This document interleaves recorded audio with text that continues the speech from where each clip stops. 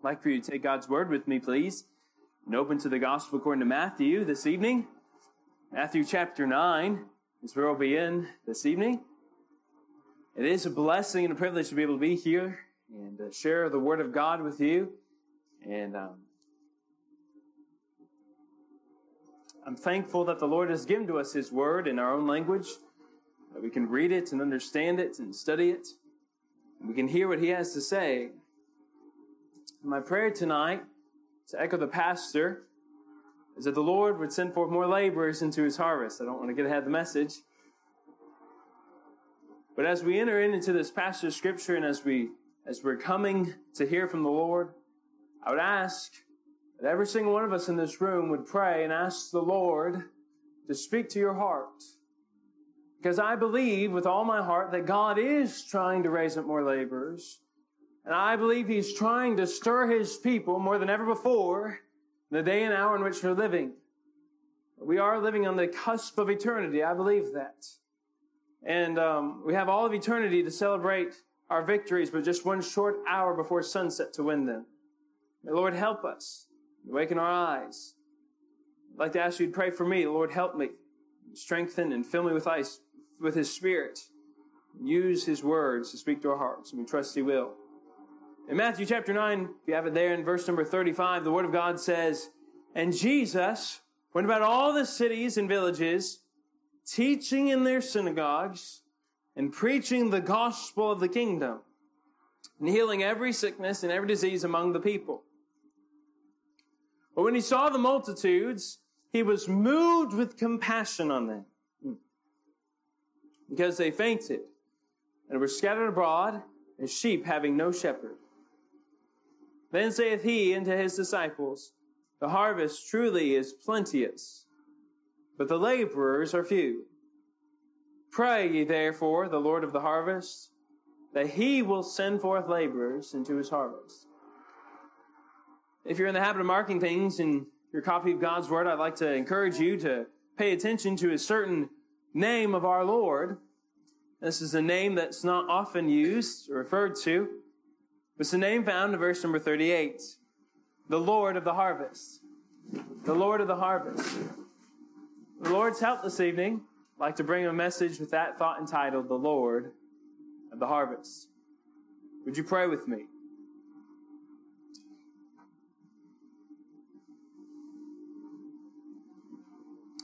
Lord, we have no doubt that Thou art at work this evening.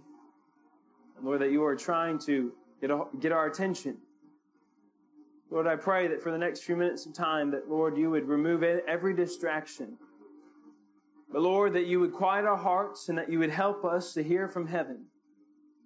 Lord, I pray that You would remove me from the equation, Lord.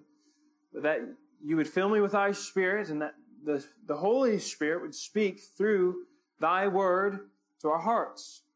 Lord, I ask You to speak to me. Lord, I need it. Lord, we're thankful so much that You've given us the freedom to be able to be here this evening. Lord, it truly is such a blessing. Lord, thank You for allowing us to be here. Thank You so much for this tent that You've given to us to protect us from the rain and offer us shelter. Lord, thank You so much that we have the technology to be able to amplify a person's voice so we can hear it easily, Lord. Don't have to strain our voice. Lord, thank You for the freedom that we have to be able to gather underneath the preaching of Thy Word, and we don't have to fear invasion from the enemy. Lord, we thank You so much that we have the Word of God in our own language, that we don't have to sit underneath a language or a tongue that we don't understand, but Lord, we can hear Your Word spoken to our hearts. And Lord, we just pray now that You would do something that, Lord, we ask that You would do what no man can do. Lord, but You would help us to purpose in our hearts to say yes to Thee. Well, thank You for it. Lord, we love Thee. We give You all the praise for what You will do. In Jesus' name, amen. Amen. There's a very interesting thing that's going on in the country from which I'm from, the United States.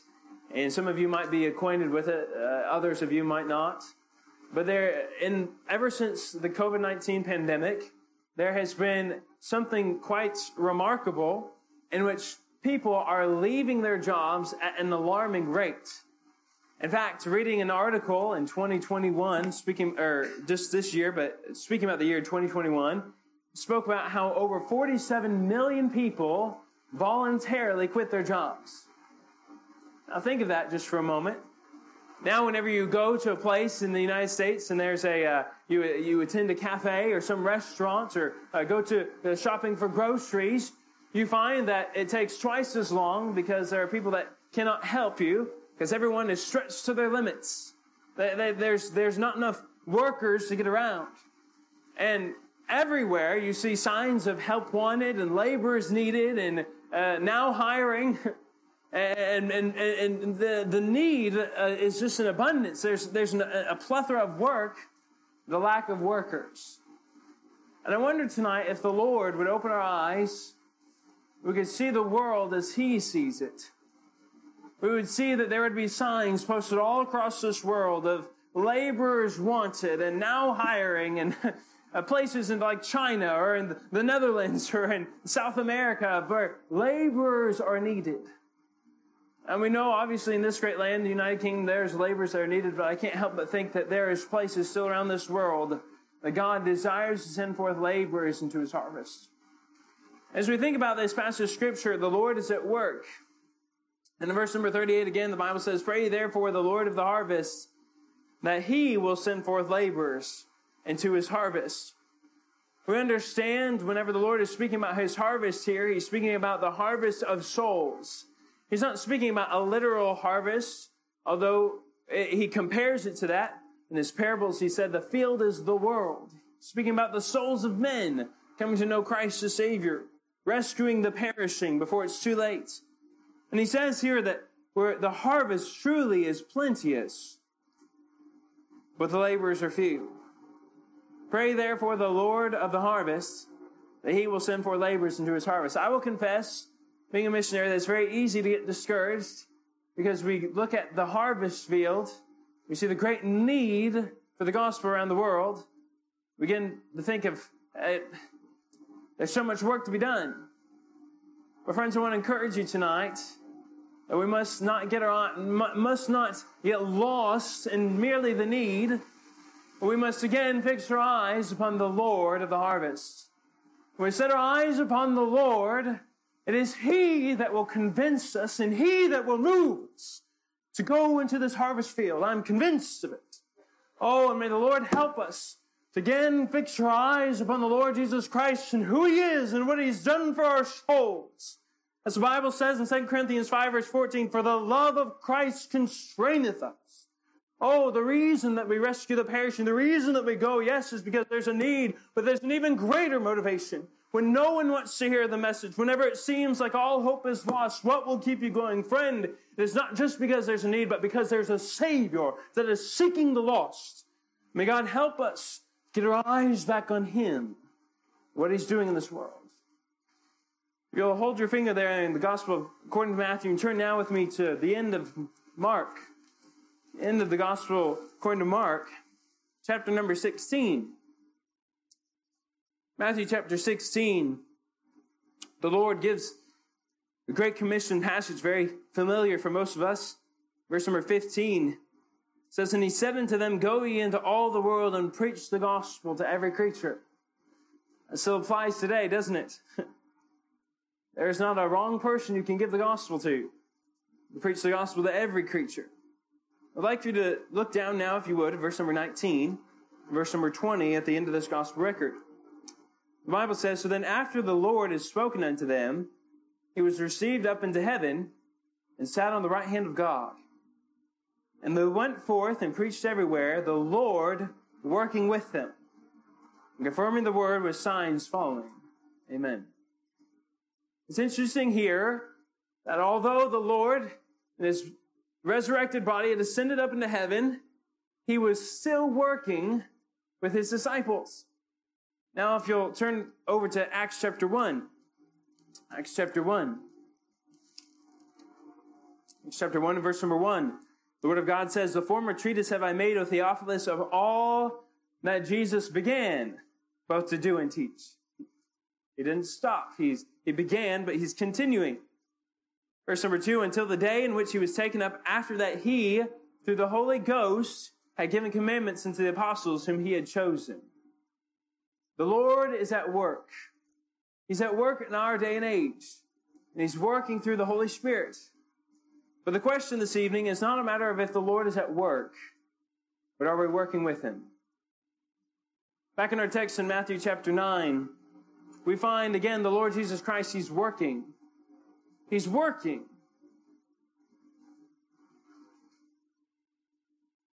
There's a few things I'd like for us to notice in this passage of Scripture this evening with the Lord's help about the Lord of the harvest.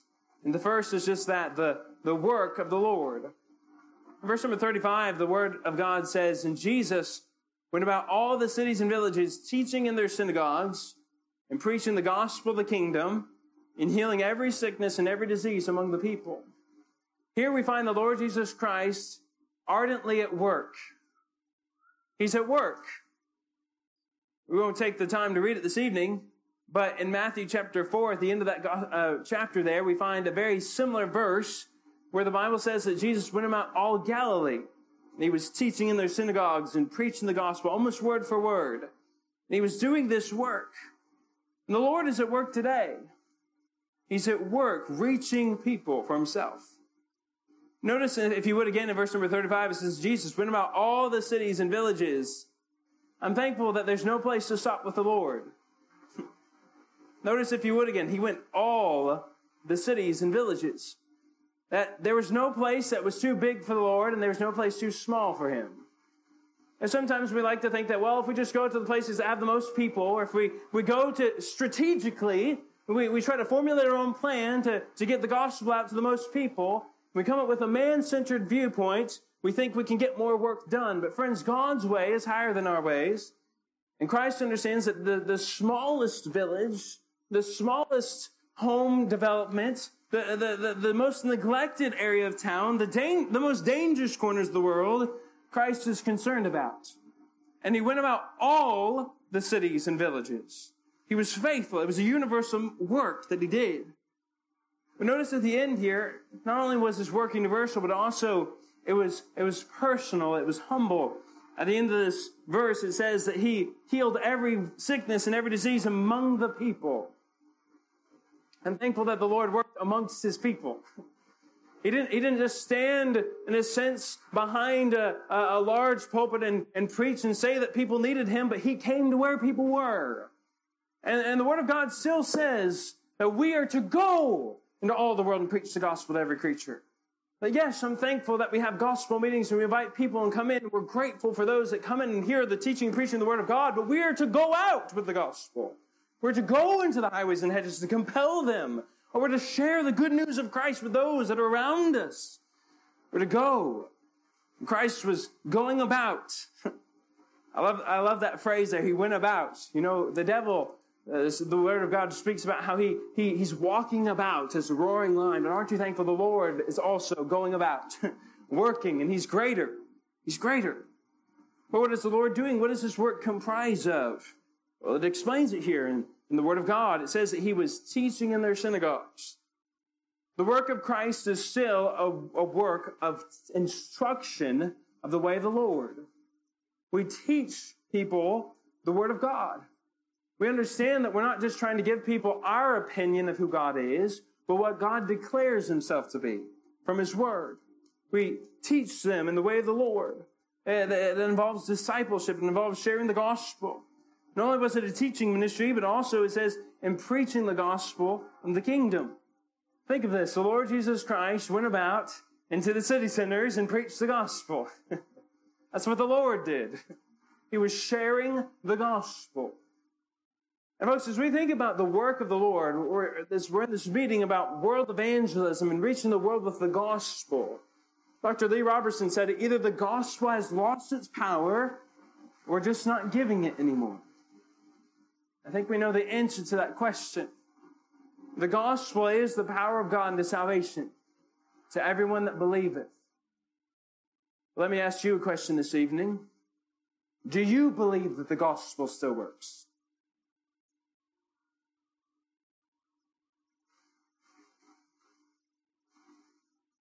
In Matthew 13, verse number 58, when the Lord returned to Nazareth, he wanted to do a work. That's where he grew up. He wanted to work amongst his people. But one of the saddest verses in all the Scripture is found in verse number 58, and it says, "And he did not many mighty works there because of their unbelief." I'm thankful tonight that our unbelief cannot stop God, that he does overrule, but our unbelief hinders the Lord. There's no doubt about it. And the Lord Jesus did not many mighty works in his hometown because of their unbelief. Let me ask you a question this evening. Is our unbelief hindering what God could do in Oxford, England? Is our unbelief hindering what God could do in the United Kingdom? What God can do in North Africa? What God could do all around this world? Back in Matthew chapter 9, if you look at it again with me, in verse number 27, right before we enter into what our text was, there's a very interesting miracle that the Lord performs. And the Lord's really been using this in my heart and life recently. I just can't get away from it. In verse number 27 of Matthew 9, I think the Lord gives us this, leading into this for a purpose. It says, "And when Jesus departed thence, 2 blind men followed him, crying and saying, Thou Son of David, have mercy on us. And when he was come into the house, the blind men came to him, and Jesus saith unto him, Believe ye that I am able to do this?" He asked them a question. He said, "Believe ye that I am able to do this?" Folks, when we think about the task of world evangelism and reaching the world with the gospel, reaching our Jerusalem, our Judea, our Samaria, and the uttermost, it is not a question of whether we are able to do this, but is Christ able to do this? And do we believe him? Believe ye that I am able to do this? They said to him, Yea, Lord. And the next verse it says, Then touched he their eyes, saying, According to your faith be it unto you. I sincerely believe that one of the greatest hindrances, again, to the work of the Lord in our day and age is our unbelief. Our unbelief. It's easy to compare ourselves. May God help us to be involved in his work and preach the gospel. Our faith is not in ourselves or what we can do or what we can accomplish. It's in the Lord, in the gospel. It's in his work. But not only do we see that the Lord was teaching, he was preaching, but also the final phrase there in verse number 35, he was healing. Healing every sickness and every disease among the people. And yes, I'm thankful the Lord still does miraculous things and helping people physically in our day and age, but I don't believe that's the emphasis the Lord was trying to make here or what he has for us this evening. That healing, he was doing the impossible.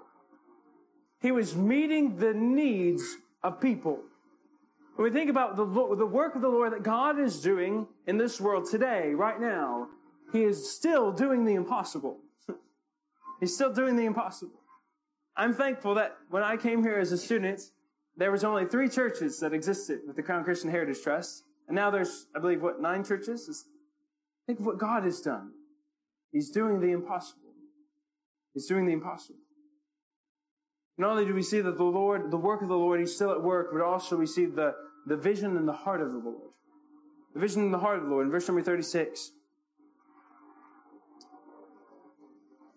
It says, But when he saw the multitudes, he was moved with compassion on them, because they fainted, and were scattered abroad as sheep having no shepherd. When we see people, how do we view them? Do we view them as inconveniences? Do we view them as people that annoy us or get into our path? Do we see people as the Lord sees them? Proverbs 29 says, Where there is no vision, the people perish. How is your vision this evening? It says, But when he saw the multitudes, when the Lord saw the multitudes, he was moved with compassion on them. And I truly believe that if we see people as Christ sees them, it will compel us, it will move us with his compassion. That we won't be satisfied to stay in our seats. We won't be apathetic any longer, but we can't help but go out and to share the gospel It's not going to be the pastor coming to us and begging us to be involved in the mission trip, but we will be signing up for it. We can't help but get involved in what God is doing. Oh, but how do we get this vision of the Lord? How do we see people as He sees them? Well, I believe our vision of the world and our vision of the lost is directly connected to our vision of God. Do we see the Lord for who He is? Hold your finger there and turn with me, if you would, to the book of Isaiah. Isaiah chapter 6.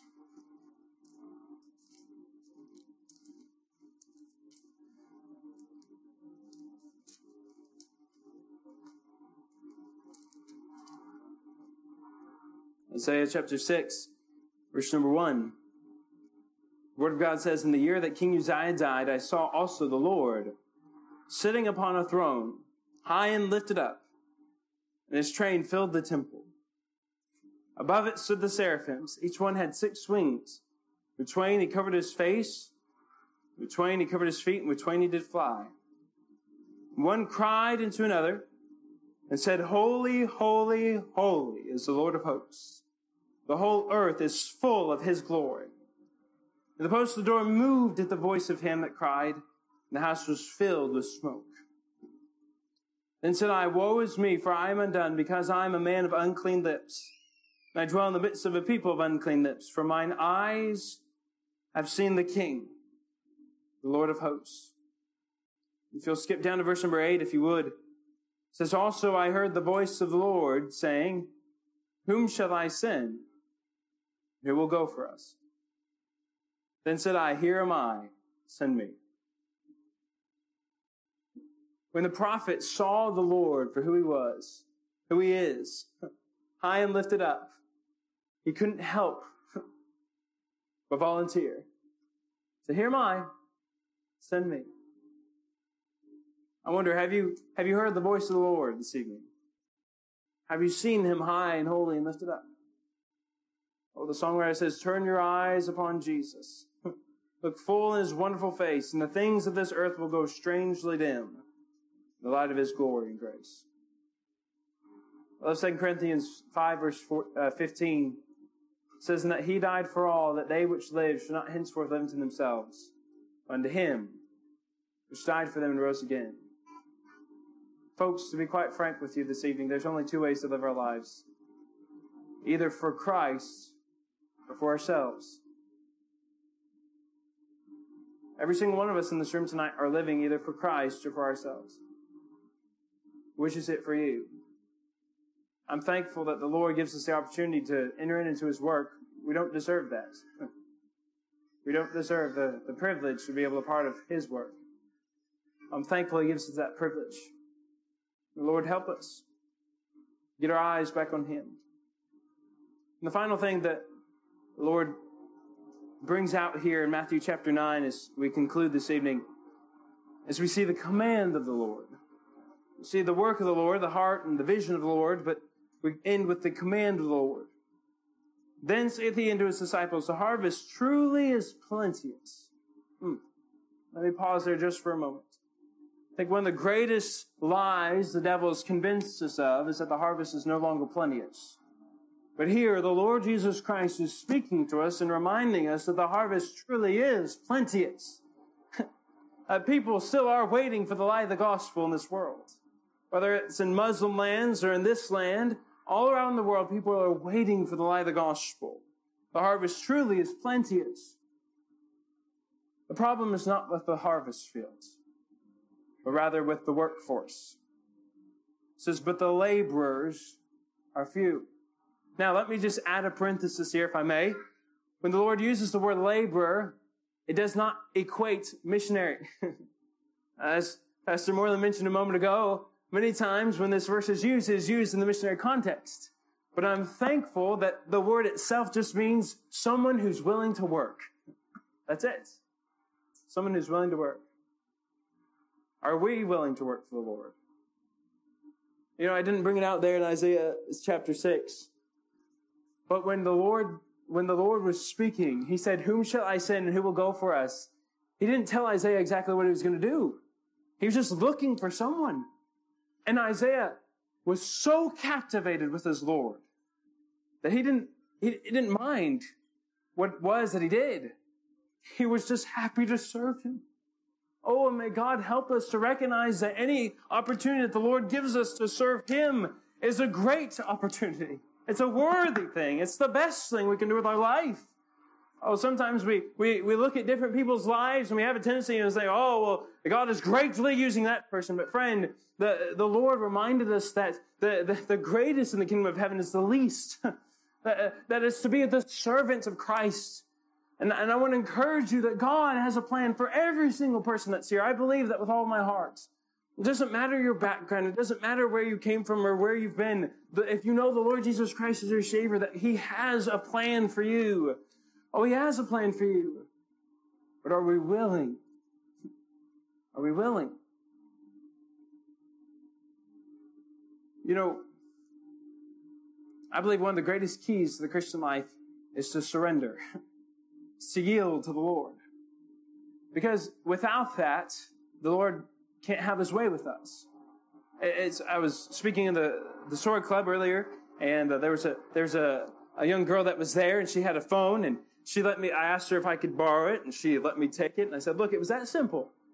I just asked for the phone, and you gave it over to me.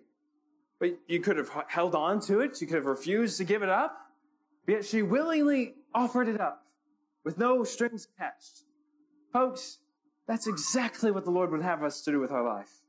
No strings attached. Many times when we come to a meeting like this, or in a youth camp or something like that, we bring to God our written list of things that we'll do for the Lord. So, I'll participate in this, and I'll do this, and I'll do this, and Lord, I know God will be pleased with that, or Pastor Moreland will finally get off my back, and I'll be pleased. The Lord, my conscience will be eased. It'll be great. But folks, God is not looking for our list.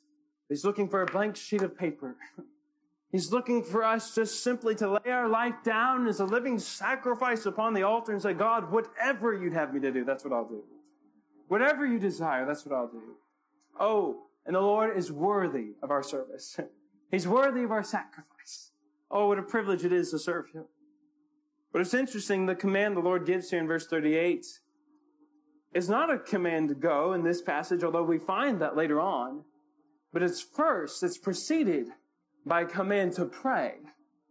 He says, pray, therefore, the Lord of the harvest, that he will send forth laborers into his harvest.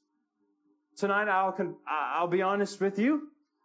I would love it if every single person in this room came to North Africa with us. I would love it. I really would. And we're praying that God would raise up folks from this place. We are. That God would send forth them out from this place. But I want to remind you is that the Lord must do the work. What would God have you to do? What's interesting is that, as Pastor mentioned just a moment ago, the Lord is calling. It's not a matter of if he's calling or not. It's, are we listening to that call? Have we responded to it? Have we answered it? The Lord commands us, however, to pray that he will send forth laborers into his harvest. There's a difference. Not that he'll call laborers, that he will send forth laborers. The idea here literally is to take something and to cast it out. Like a farmer would take or the sower would take and cast the seed out.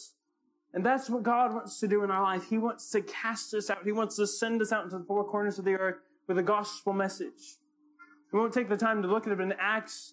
We understand through the study of the scriptures that the New Testament church there in Jerusalem, they waited for the coming of the Holy Spirit, but after that, they did not obey the Lord. They did not go out into Judea and Samaria and the uttermost parts of the earth.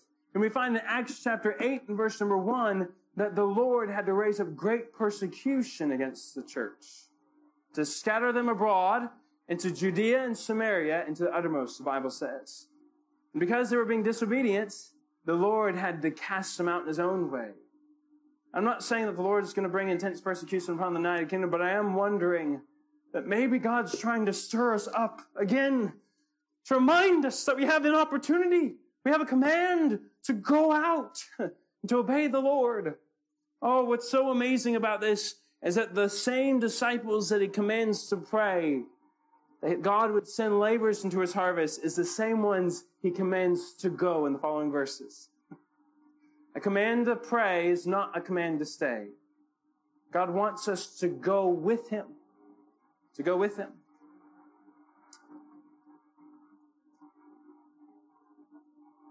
As we conclude, I'd like to read just a couple verses the Lord brought to mind from an unusual book for this type of message, from the book of Song of Solomon.